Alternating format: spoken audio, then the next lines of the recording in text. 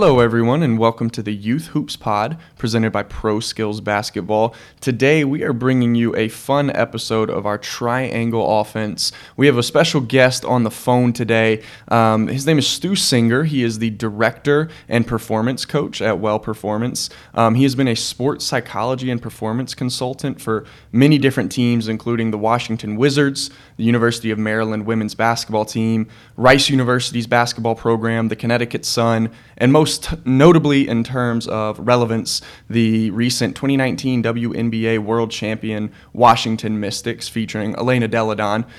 So Stu, welcome to the podcast, man. We're glad to have you back here. Yeah, I'm psyched for it. Thanks for having me. Absolutely. And then this is a triangle offense, meaning there are three of us trying to get a bucket here today. And across from me here at the headquarters is our PSB co-founder, Logan Kosmolski. Welcome back to the podcast. Thank you, Christian. Good to be here. Good to have you both. So we have a good topic today with Stu being here and his knowledge kind of the other side of the game that takes place in terms of basketball, not being the physical, but the mental side of the game that our society has become so much more in tune with or aware of over the last 10, 15 years. Even so, in the last 5 years, it's taken an extreme boom to the place it's at now. So we're going to have a good conversation on a couple things that relate to that and kind of relate it to the youth level and pick Stu's brain of expertise and all of his experience. So I'm looking forward to it. So Logan is going to jump into the topic for us today. So let's get after it. Let's do it. So this all started, Stu and I have known each other for a couple of years now, and one of the things that really connected us was our belief in that the current state of basketball and youth sports and even sports in general was really neglecting the psychological pillar of performance, as Stu likes to say. I think I'm stealing Stu's thunder right there a little bit, but you're all right. That's good. We really felt that coaches were really focused on the tactical side, the performance side, and it was really being the mental side of the game was really being neglected. And we felt that if this kind of revolution was coming, that more and more people were starting to talk about mental health, more and more people were getting into meditation and that mental side of the game. Coaches were taking it more seriously. So that's something that really connected Stu and I. And Stu, I think, would agree with this, that it's been a couple of years since then, and I think that what I call the revolution is kind of coming on a lot faster than we thought with the emphasis of Kevin Love and the NBA putting on mental health things in all, across the board in all sports. Elena Delle Donne, absolutely. But so I think the flip side of this needs to be discussed, and that is when I talk to some college coaching friends and people that I know in that world, one thing that strikes me that I'm hearing from them is that they sort of think particular times it might be being taken a little bit too far, is that, hey, I had a bad game, I'm going through frustrated things that are normal parts of growth in the game of basketball. Normal frustrations are being blamed on mental health or are being taken too far on the mental health side of things. Whether or not that's right or wrong, I do think that is a topic that deserves some discussion and at least some acknowledgement of, hey, maybe people are being resistant to this whole mental health, meditation, focus on comfort, happiness, when it can be taken too far. And I think it can create some frustration on the side of coaches, and it can lead to some confusion on the side of players. So I'd love to get Stu's thoughts on all those things that I just mentioned. Yeah, let's jump in. Where do you want me to start? I mentioned a lot there. So, I don't know. Yeah. I think, Stuart, would you be in agreement that you're seeing an emphasis, a renewed emphasis being put on mental health, and that, is there a difference between mental performance training and mental health? Yeah. So first of all, of course, the idea of mental health has really, the conversation has changed, and in my opinion, obviously I'm biased, but changed for the better. We're not there yet. But I do believe that we are talking about mental health and getting closer to discussing it in the same way that we might discuss physical health. If someone pulls a hamstring and they say, hey, they're out 3 weeks, that it's done. They need to rehab, and then once they do the rehab, then they need to get their conditioning back up. So they're out 3 weeks before we can even think about getting them back in. We don't question that. That's how long it takes, period. That's there is no question. But if someone said, well, I'm not feeling well mentally, we'd be like, well, are you, why can't you, okay, take the afternoon, and that may be it, but it also may not be it. So we need, the conversation needs to be a little bit more realistic. And so I do think we're getting better. A lot of it is because of big time players that are coming forward and saying, yeah, this is something that I've struggled with and I've had to deal with. And because I've dealt with it, I'm much better and I'm happy for it, but I want to be a spokesperson for it. And it has definitely moved the needle. Mm-hmm. Saying that, I think we have to differentiate the difference between what would be considered good mental skills, which is the space that I work in, as opposed to clinical mental health, which would be then more of like therapeutic intervention for individuals that might be struggling with clinical levels of depression, anxiety, bipolar, what have you. And so there is a difference. And Stu, can I ask you a question? Go ahead. How is a coach? A coach, in my mind, doesn't really have the tools to. How can a coach define that? How can a coach measure? Hey, I got a player coming to me who's saying this. I think he needs to go see Stu Singer versus I think he needs to go see a licensed clinical, therapist. And I think that's putting coaches in a bind right now. Is this a normal? Hey, I'm frustrated because I'm shooting poorly, or hey, this guy, he really needs to go see somebody and get help. Yeah. So the first, which might not be a super satisfying answer. The first answer would be, I don't think the coach should be doing that at all. Like, that's not their job to decide that part of it. But what I would say is the easiest way for me to describe the delineation would be, is this something that lives in the performance setting only? Or is this pervasive?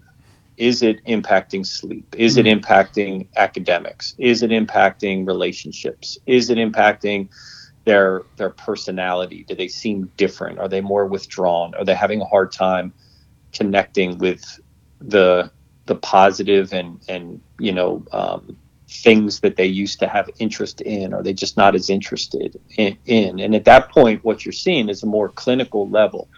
And pervasive also in terms of how long. Like, any of us can have a bad day, but if this is going on for 2, 3, 4 weeks at a time, then you're probably looking at a clinical level of it, as opposed to, no, like, you're not playing well right now and that's weighing heavily on you and you're overthinking it, and or you're not playing as much, so you're mad and upset, and that to me is living in the performance setting, not pervasively in all areas of my life. Yeah, Stu, I think that's incredibly interesting. You've been on the podcast here with Logan and Brendan, and as Logan said, you guys have had a longer relationship. This is my first time speaking to you, so I'm taking this all in as a very neutral person in this conversation. I think that's excellent insight. That really just lit a light bulb in my head, kind of, to define the two lines. But I would love to ask you, I'm not going to ask you a mental health question. I want to go into your lane of expertise. So if you're saying that line draws on kind of what's pervasive beyond the 48 minutes or 32 minutes that you play in high school of a basketball game, yep. Let's stay in that 32 minutes here. And on your performance side, what are these mental skills that you mentioned? Can you give us like a brief overview of what those are, so we can kind of get that light bulb to what are some of those areas kids struggle with in a game, to where they can implement some of these mental skills when they're 0 for 7 going into the second half? Yeah. So, there are things that I would, so if you think of the idea of mental performance on a continuum. So on one end is, I'm totally laid back and quite honestly, probably don't even necessarily care that much about outcomes and wins and points and minutes and all that kind of stuff. Mm-hmm. And on the very other end of it is like intense performance anxiety, to the point where can't sleep the night before, maybe throw up before performance, maybe even dread coming to games and being out there. So like that would be a massive continuum, right? Mm-hmm. On one end, barely a pulse around performance, and on the other end, like just too much, and it's overwhelming, and it's also not healthy. What we would want to do is be proactive. And what does proactive look like? Well, I'm going to give you perfect world, and then I'm going to give you probably reality world. So perfect world is that we should be better at teaching that there is this whole mental side of performance, and that it's not really that random, that the brain has pretty specific things that it's designed to do. And because of that, sometimes our mind can get away from us. And first and foremost would be that we would give them some understanding and training in the idea that the brain's most powerful function is survival. Mm-hmm. And so anything that can be perceived as getting in the way of us thriving, like just moving towards really good stuff, can be perceived as a threat. And then that threat is registered as the emotion of fear, and fight or flight kicks in. Mm-hmm. And so now my heart rate is up, my breathing is changing, my ability to process information goes down. I may start to predict, what if this happens and it doesn't work out the right way, and all these different things. My muscles will tighten up if I'm in that state of mind. And like, I can't tell you how many times working with athletes and telling them this is what happens, and they're like, oh, that makes total sense now. Mm-hmm. And so honestly, just this like level of education on it would be so important. So for like youth organizations and high school coaches, like this information could save us so much down the road. All right. But I said perfect world. And I understand that resources are one thing and time is another thing, and who you're going to get to do that for you. These are all things that I understand may not be right in your backyard. So I'm not minimizing that, but I am saying, man, like, until we're at a point where we understand that stuff better, to me, it goes back almost to the era when we thought that if you gave athletes a water break, that you were making them soft. And instead we found out, no, you're at the very best, you're degrading performance, and at worst they could dehydrate and die. Yeah. So that was stupid.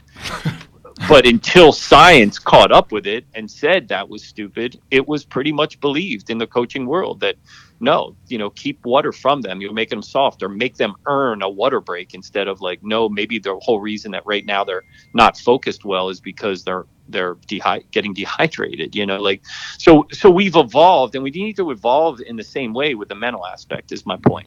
Steve, continuing with that point, I think one thing, again, you and I have been kind of connected by the love of this topic, and we kind of want to see ourselves as leaders in this. We want to bring this forward. We want to discuss it. And I think people that want to be leaders in this revolution, talk about this, we need to give some consideration to in what I've heard from some people in the coaching world is there can be a lot of confusion, a lot of frustration around kids that come and this becoming an excuse for some players. And, I know it's a touchy subject, and I know that it cause some issues with people, because it's what's most important is the mental health side of things. But I do think that we will always have those people that are resistant to this change because they fear that it will be taken too far. And I think that's a little bit of a lack of maybe some knowledge on both sides. So I do think it's important. You mentioned, how can we let players know, hey, these are normal frustrations. These are just part of the game and growing and learning. And how can we let coaches know this is how you determine, and this is how you can help your players determine what course of action they need to take when it comes to mental health? So I think that I can see in the in the coach-player relationship, there can be confusion around this topic that can lead to frustration and resentment. Yeah, and like, yes, again, reality, right? That you're talking like, just, hey, this is the truth, this is the reality. Let me just say this also. When a player comes and says, hey, my ankle's really hurting, I don't know if I can practice today, coaches do the same thing. Is it really hurting, or could you tape it up and push through? And so it's not like we're only in the mental aspect of it when there's like that gray area, because the other person has to just trust that the person that's reporting is telling them, truthfully. Saying that, let me let's dive into that though a little bit. The idea here would be to say, well, what, again, if you're educating, here's the reality, right? We need to be able to, the modern coach needs to be able to say, how do I push individuals to go further than they may themselves believe they can? Mm-hmm. And at the same time, never forget what it felt like to be an athlete themselves. Because there's a point where I feel like coaches stop remembering what we all have this like amnesia of the perfect athlete that we were. Like, like I got up every day and I couldn't wait to get to practice. There were days where you didn't want to go. Now maybe they weren't a lot, or this, that, or the other, but that's a lie. There were days you didn't want to go. Yeah, absolutely. There were days you didn't feel it. There were Mm-hmm. days that you didn't, show up and think, like, you had some self-doubt. Yep. You had some fear of failing. Like, and all of a sudden we become adults and we're 10 years, 15, 20 years removed from when we were the actual athlete. And now we act like somehow we were perfect. And then I wonder, well, why didn't you make it to the NBA then? You sound like you must have been amazing when you were playing. So my point is like, we have to balance those two things. And so, but the other end of that is, so do the athletes and so do the parents. So part of this has to be, what's a challenge and what's making me uncomfortable yet is completely healthy for me to be feeling. Quanzo Martin, head coach at Missouri, just had a recent video that went viral, and it was him talking, I think post game, I want to say, and he was just talking about, like, after game when he was playing in college, like, his mom never talked to his coaches about anything basketball related, and or him even about basketball related. How you doing? Can I get you? What can I get you? But keep working hard and keep playing, right? And as parents, there's a level of this, and as the athletes themselves, where we have to accept discomfort, and discomfort is good. Discomfort is where growth begins to happen. I was talking to my daughter who's in 7th grade, and she's she's showing that maybe she could be okay at basketball, and but when we go out and practice, and a lot of times she'll say, hey, I want to go out and practice. Like, I don't ask her to, but she says it. So I'm like, okay, I'll go out with you. But she wants to practice what she's already good at, because that feels good, right? That feels good to practice what I'm good at. You know what doesn't? Forcing yourself to go to your opposite hand. That doesn't feel as good, because I don't look good when I do that. I look clumsy. I look awkward when I do that. And so, but that place of discomfort is where you're going to become better. So it's got to be this intentional, like, I'm actively seeking out discomfort or accepting discomfort. Now, in that same video from Coach Martin, he mentioned, but if the situation's abusive or unhealthy, I don't remember the word he used exactly, somewhere around there, then of course we need to step in as parents also, or we as players need to, be able to advocate for ourselves. But there's that fine line, and but that's the space that we're really trying to educate in, is what is uncomfortable for you and what is over the line, and or because it's so uncomfortable, you're not prepared yet to, maybe it does trigger something in you that does turn into something that would be at a level of, it needs to seek mental health counseling, but like, could we address it before that? Yeah. before it ends up becoming that. And I think that's where we've messed up. So if you go back to like the question that Christian had for me about like, where does my role come in? Like, so for me, I want to teach you about meditation and why it's effective for an athlete long before you need it. I want it to be something that's the equivalent of doing strength and conditioning before your body breaks down. Why that we do that in sports all the time. Absolutely. Why would we not train the mind before it breaks down? I want you to understand the power of focusing on process rather than outcome, and why before you break down. I want to teach you about the fact that while you are somebody that plays a sport, you are not the sport, or the sport is not you. So you're developing an identity outside of being a basketball player or a soccer player or a swimmer or whatever that you are. I want to teach you about potentially understanding gratitude and how we can use gratitude to kind of get our mind right at the end of the day or before a day begins, or both. And if we practice those things ahead of time, that's like doing active mental reps that are creating that resilient mind, that when all this discomfort and hard time hits, we have a system to deal with it.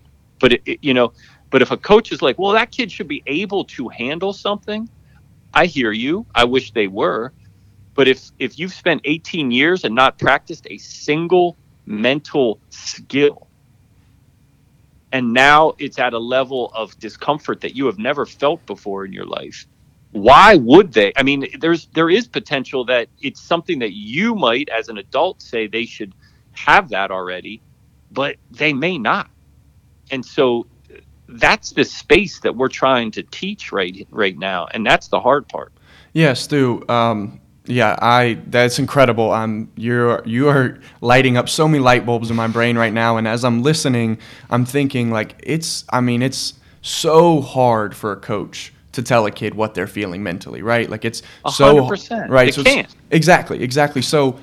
And I told you just before this, I've just recently started meditation. I would suggest it to anyone out there listening in any capacity. I found it to be super helpful, and I found it to be largely around awareness and self-awareness. Yes. So my question for you is, let's maybe take the flip side of it then. If a coach is going to have, if it's nearly impossible for a coach to say, hey, you're fine, get over it, whatever, a coach can't analyze it, maybe could you provide some insight to any of our young listeners or parents to later provide to their children, their players, for the player's perspective of being self-aware? How can their awareness of where they're at help them maybe better communicate the situation they're in? Does that make sense?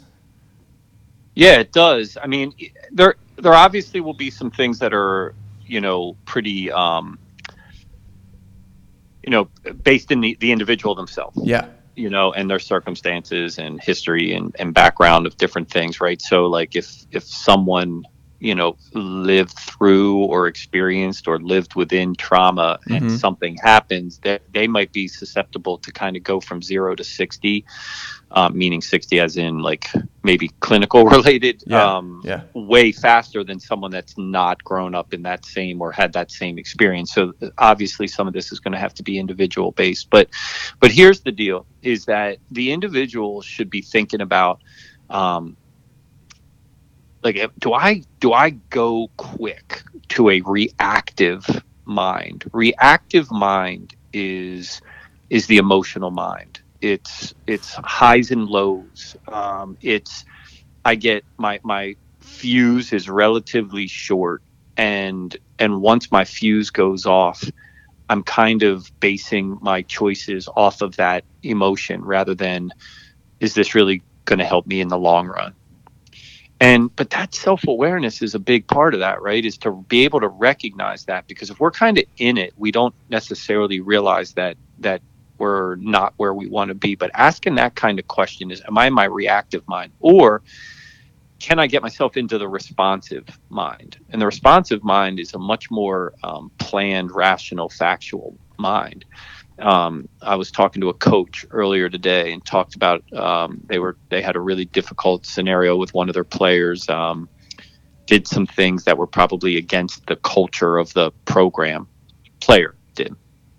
And the coach was so furious that, and his first reaction was like, I want to throw him off the team, and, just be pissed and throw him off the team, blah, blah, blah. And he told me, like, I didn't talk to him prior to this. Like, he did all this on his own. Now we've been working together for a number of years. So I hope that somewhere within this is what influenced it. But he said he needed to work hard to get himself into his responsive mind. And then have the meeting and decide and like use a framework within it to deal with the situation. And honestly, it was perfect. It was awesome. It held the player accountable, but like was really, really high level approach. Yeah. Stu, that was going to be my next question to you, Stu. If I can jump in, what are some really tangible things that you've seen coaches do? I mean, we're talking about this stuff, but a 2-3 person high school basketball coaching staff, a pro skills team that has one coach. What are some things that you've seen coaches do that you think every coach, no matter what the level, could do to at least address or make their players aware of that? We care about this here. We care about the mental side of the game. I care about how you're feeling, and if things are bothering you, just open up that culture of being vulnerable and talking about things, and at least attempting to help their players out with this mental side of the game. So first and foremost, do exactly what you said: is bring it up. Like have I the came conversation. to an answer as I was saying it. Yeah. Well, have the conversation, but have the conversation in a very specific way, which is, this is real. It can be there. There's going to be times that we disagree, meaning coach to player, depending upon how old they are. They can handle that. And I'm interested in hearing what you have to say and tell me how you feel. And here's the thing that coaches also want to know and feel is that, but they're still in control, that it's still their team. They still get to make the rules. And so just because I think one of the things that we've feared around all this over the years is that all of a sudden we're giving over too much control of the team. At one point coaches were 100% just my way or the highway. There wasn't even any questions that were ever, nobody had, that was just the way it was, or you get kicked off, period. Yep. And over the years, there's been, paradigm shift, and sometimes that pendulum can swing way too far. And I like to frame coaching as coaching is not a democracy. At the end of the day, it's still a dictatorship. But you can be either an evil ruler or a benevolent ruler as a dictator. Yep. And so the best thing is to frame it like this matters. And then the other thing that you can do, which builds awareness. So going back to that word awareness is, and I can use an example. Again, I coach my 7th grade daughter's team. I can't tell you how many times I either stop practice or in particular in games, and I force them to, I say, hey, everybody, look at me. Let's all take a deep breath right now. We're too high. And let's take a deep breath and relax here. We're all right. 10-point run, big deal. And all of a sudden in that moment, you've taught them, A, that there's a skill. I can take a deep breath. And 2 is that I don't need to stay in this reactive state. I can switch it into a responsive state. And when you do that, you are actively now representing what it must feel like and look like to take a step back and observe yourself and say, is this where I want to be right now? And if it's not, how can I shift that? And that takes a little bit of skill work, but at least we're given self-awareness in that moment that, man, I'm not in the state of mind I want to be in. Yeah, Stu, I'm going to jump in right there. That was going to be my question. You flowed perfectly into it. So just give, as we kind of close out this conversation here, can you give our listeners out there 1, 2, or 3. So I know you've been working with Elena Delle Donne, and she's taken yet another jump, it appears, in her career.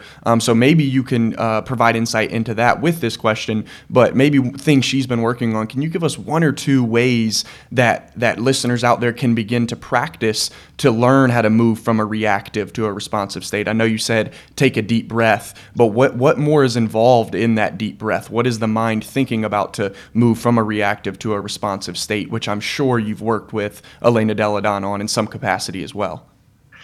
So the one thing I will say is, at the end of the day, what makes Elena, which, when she got to Washington, she was already one of the probably 5 best players in the world. So let's not act like she wasn't already elite Absolutely. of elite. Yes. You know what I mean? Like, this is somebody that was already a league MVP and a gold medal winner, and, was in finals prior to. Yes, Elena, if you're listening, much respect from all of us. Absolutely. I mean, absolutely. But what makes her, so the interesting piece, and this is what I always say, what makes her is that she was like, well, but is there something I could learn and grow from? Right. So instead of being like, no, I don't need that because I'm already great, her mindset was, oh, here's something I don't know a ton about. Let me see if I can learn about it. So to me, that's how she ended up framing it and why she ended up like gaining more knowledge from it. And I think it's just a great message to anyone out there. This is someone that was elite of the elite, walking the entire planet and said, oh, I could learn. Okay, let me do that. So the rest of us mere mortals should probably think about doing it that way. But anyways, here's the thing. Can I get sciencey for like 2 minutes? I would love it. All right, so I'm gonna get real sciencey. It's and like totally nerd out for 2 minutes. But there's the central nervous system, and then under the central nervous system we have the autonomic nervous system, which is the part of our nervous system that does breathing and our heartbeat and blinking and anything that is like we don't have to think about it yet begins from an impulse from the brain. And then underneath that would be what's called the parasympathetic and sympathetic nervous system. Sympathetic is high heart rate, breathing, shutting down our digestive system, muscle tension, basically all the things that we talk about in fight or flight. And then parasympathetic is what would then bring us back down. So slow our heart rate again, get our breathing back into line, loosen up our muscles, allow us to think more clearly, all that kind of stuff. So that's the science part of where the breath comes in. So let me explain it like maybe a little bit differently, maybe more just totally visual. Is picture sympathetic as the gas pedal and picture parasympathetic as the brake. If we have the gas pedal down and we're flying, man, we're going to become reckless and bad. And so in that moment, right, as a coach or an athlete, when that pedals to the metal and we're going too fast to begin with, doing more, yelling more, screaming more, getting angrier is only going to keep pressing that pedal down. And so we're not going to be at our best. So what we're actually looking for is what's the counter to that, which would be the brake pedal. What's the brake pedal? Well, we understand there's this one thing that's really crazy simple, which is taking a deep breath. The deep breath automatically triggers this parasympathetic or our relaxation response. And so if we understand that, and when I say deep breath, like, I teach what I call 6-1-7. Inhale through the nose for a count of 6, hold it for a count of 1, and then a full exhale out of the mouth for a count of 7. So it's not this short, little thing. It's really deep and slow. But if we can do that, we're almost for sure going to at least tap the brake pedal in that moment. And so it's like little simple things like that. Now, when I connect it to mindfulness meditation, is I want to get it almost out of this idea that meditation is this, sitting on top of a mountain by yourself for 30 years type of thing that we're doing. It's not that. It's literally like I call them, when I do it, it's mindset workout. and it's the workout for the brain. It's what it does is it ends up kind of hitting the two parts of the brain that are most important in performance. The one that is our reactive part of our brain, and the other one that's the responsive part of the brain. And what happens is our reactive part of our brain, if we've practiced this long enough, chills out just a little bit, and the responsive part of the brain becomes stronger. And literally through MRI imaging, we know this now. Yep. So it would be almost foolish. So anybody that ever says, I don't do that meditation stuff. All right, I get it. And I get that it's weird and it's not easy and it's different and all that kind of stuff. But if I said to you, you could make a part of your brain stronger and a part of your brain that works against you weaker, would you do it? And of course you would do it if I just said it like that. Yeah. So let's get out of that other part and let's think of it about what it actually does for the brain. Yeah, I'll let Logan end us off here. I know he's got one more for you, but I just really want to speak on that for a brief moment. Not as an expert at all, but I told you I'm just fresh into meditation, and it is insane, and I'm sure you can maybe quickly speak to it. I mean, I do it for 10 minutes every morning. It's 10 minutes, and the difference I have seen in a month of doing it for 10 minutes every morning is astronomical. It's very, very amazing how simple it can be to kind of take a breath and try to move to that parasympathetic nervous system. Yeah. It's literally it's amazing, and you know, I hate but the other side of it is, like I say to people all the time, I don't want to be this guy that makes it out to be like a magic potion either. Like it's not. There's going to be times where we still like lose our cool and this, that, and the other, you know, and or lose our belief or get angry or whatever. Like it's not perfect world. It's just like, wow, I can just see everything so much more clearly. And you know, in an article in the Washington Post when Elena won the MVP and also, you know, made the 50-40-90 club at, you know, right at that same time, is what she said is like, essentially in the moment I'm on the court and I can just see exactly what's needed. Like I can just get through all the chaos basically and see what's needed in that moment with in a calm mind.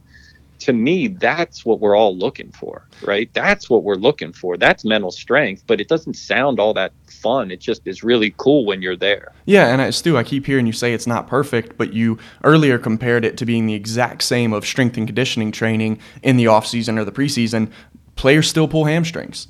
You still get 100%. Hurt no matter how strong you are. So I think it's just because that stigma is attached to mental health right now, where we don't look at it, as you said, at the same level of strength and conditioning. But you can be the strongest, most limber, supple leopard guy out there in the world and still get hurt the same way you could still experience frustration being in complete control of your mind, or, you know, thinking you're in complete control of it. And we would never say, that stuff doesn't work. That strength and conditioning stuff. No, it's a great analogy to it. Yep. Yeah. Well, Stu, I mean, as we wrap this up, you know, I think Christian was going to throw it to me for some final thoughts, but I beat him to the punch. I was, yeah. And by the way, I was practicing your, what was it, the 6-1-7? 6-1-7. I did it a few times as you were talking. That's a little bit more relaxed right now. You seem super calm right now. Yeah, I definitely am. I noticed his whole demeanor change. But what I was going to say, I think my point in talking with you and what's come through this conversation is I'm big on like the messaging behind this movement. You know, I think we all feel the same way about this is needed. This is, you know, something that's important, not just for performance on the court, but just for society at large. You know, having more mentally healthy people out there interacting and, you know, building our country and our future. So I love the term you use, mental workout, and how, you know, you put the term, hey, we're going to have you meditate. You're going to get met with like a lot of resistance. So the messaging behind this, I think, is crucial in how it moves forward. And I do think that messaging needs to be thought about, needs to be thought through, and the flip side of what can come of this needs to be addressed kind of before. And that was the whole point of this conversation, getting out there. What is mental health? What is performance? And how are some ways that we can message it and educate people and have them take it seriously, have them put it into practice. And I know as I'm talking, I'm thinking about, hey, I'm thinking that this is just going to be a you know, from one day to the next, everybody's going to be into it and everybody's going to love it, but it's going to be a slow revolution of sorts when it comes to people embracing this idea, practicing the meditation, practicing the mental workouts, and really getting into it. But I love what Stu does. I love having people like Elena Deladon and the MBA guys that are stepping forward saying, I meditate, this is what I do, and this is how I do it. And it's just an open discussion right now. But I do think the flip side needed to be discussed. And I think we'll still see it. We'll still be met with resistance. We'll still be, looked at as like, meditation is only for religious people or, monks or, whatever people might think, might have the associations with. But I think Stu's doing great work, and I hope that he can we can keep benefiting from his knowledge. Can I throw one last? Well, actually, two things. 100%. Finish. Is the first one is one thing that we the people that understand this and that are more interested in understanding it more and more and more is and I say this to every team that I work with, and I certainly say this to my professional athletes who are already to reach that level, they're already outliers just because they're at the level that they're at, is that we don't need to be sick to get better, right? They're like, we don't have to be bad to want to get better. Again, using Elena as the example, she was already great. There was no problem going on. She just said, I think I can take something to a whole nother level, so let me see if it works. And sure enough, she did. So I want to make sure that we are, you talked about framing it, and I want messaging is like, we need to think about this the same exact way that we think about when we hire a skills coach and when we hire a strength and conditioning coach. Like, it's not because necessarily anybody's bad or broken. It's because we want to take them to a whole nother level. Why would we not think of the mind the same exact way? So that, to me, massive part of messaging. And the other thing, go ahead. I was going to say, you're bringing up we had an argument in the office last week. Christian mentioned the term mental toughness, and I pushed back on him. I was like, I don't. That doesn't exist. I mean, it's just your skills. You have the skills, and mental toughness is not. That implies if you're not mentally tough, that you're mentally weak. And yes, and also we're as a species at what I would call, what I think most people do think is what they would define as mental toughness, which is like essentially willpower. Like, I'm tired, but I'm going to keep pushing. I want to eat a donut, but I'm going to eat broccoli. Like, we're actually really, really bad at that. And again, there's science behind why we are bad at willpower. But that's what, and so, yeah, there are probably some people that are better at that, but it's not really some skill related thing. And I would rather, like you said, let's get it out of strong, weak, and let's just get it in. Can we develop our skills at a higher level, just like we can do in every other part of performance? Yeah, hey, I want to clarify. Logan called me out. I am in full agreement with you both on both things just stated. He called me out for the better to keep the needle moving forward. So, Stu, thank you so much for joining us, man. I think that's the point of this, is to have these conversations and to try to make everyone more aware of what's going on here. So it was an absolute pleasure talking with you, man. I know this won't be our last time having this chat, because we'll keep looking to move this needle forward as often as we can. So any final thoughts for us, Stu? Thanks for being here. No, I just love guys like yourself who are interested in the topic and more importantly are becoming voices and advocates for understanding it more deeply. And at the end of the day, all we're going to do is end up helping out a new generation of young, athletes, but just young kids, period, whether they're athletes or, in their future life or not. And to me, that's the way bigger picture and bigger benefit. Absolutely. So I appreciate it. Yeah. For any of our listeners who have made it this far into the podcast, you are a better person by like 0.0011%, something very small. You've gained some increasing knowledge. Stu, is there anywhere that people can find you on social media or anything they can further connect with you? I am at Well Performance in both Twitter and Instagram. I do have an app that I have developed that I highly recommend to all the athletes that I work with, but also individual athletes who are just interested in learning more. And that's called DoSo, DoSo.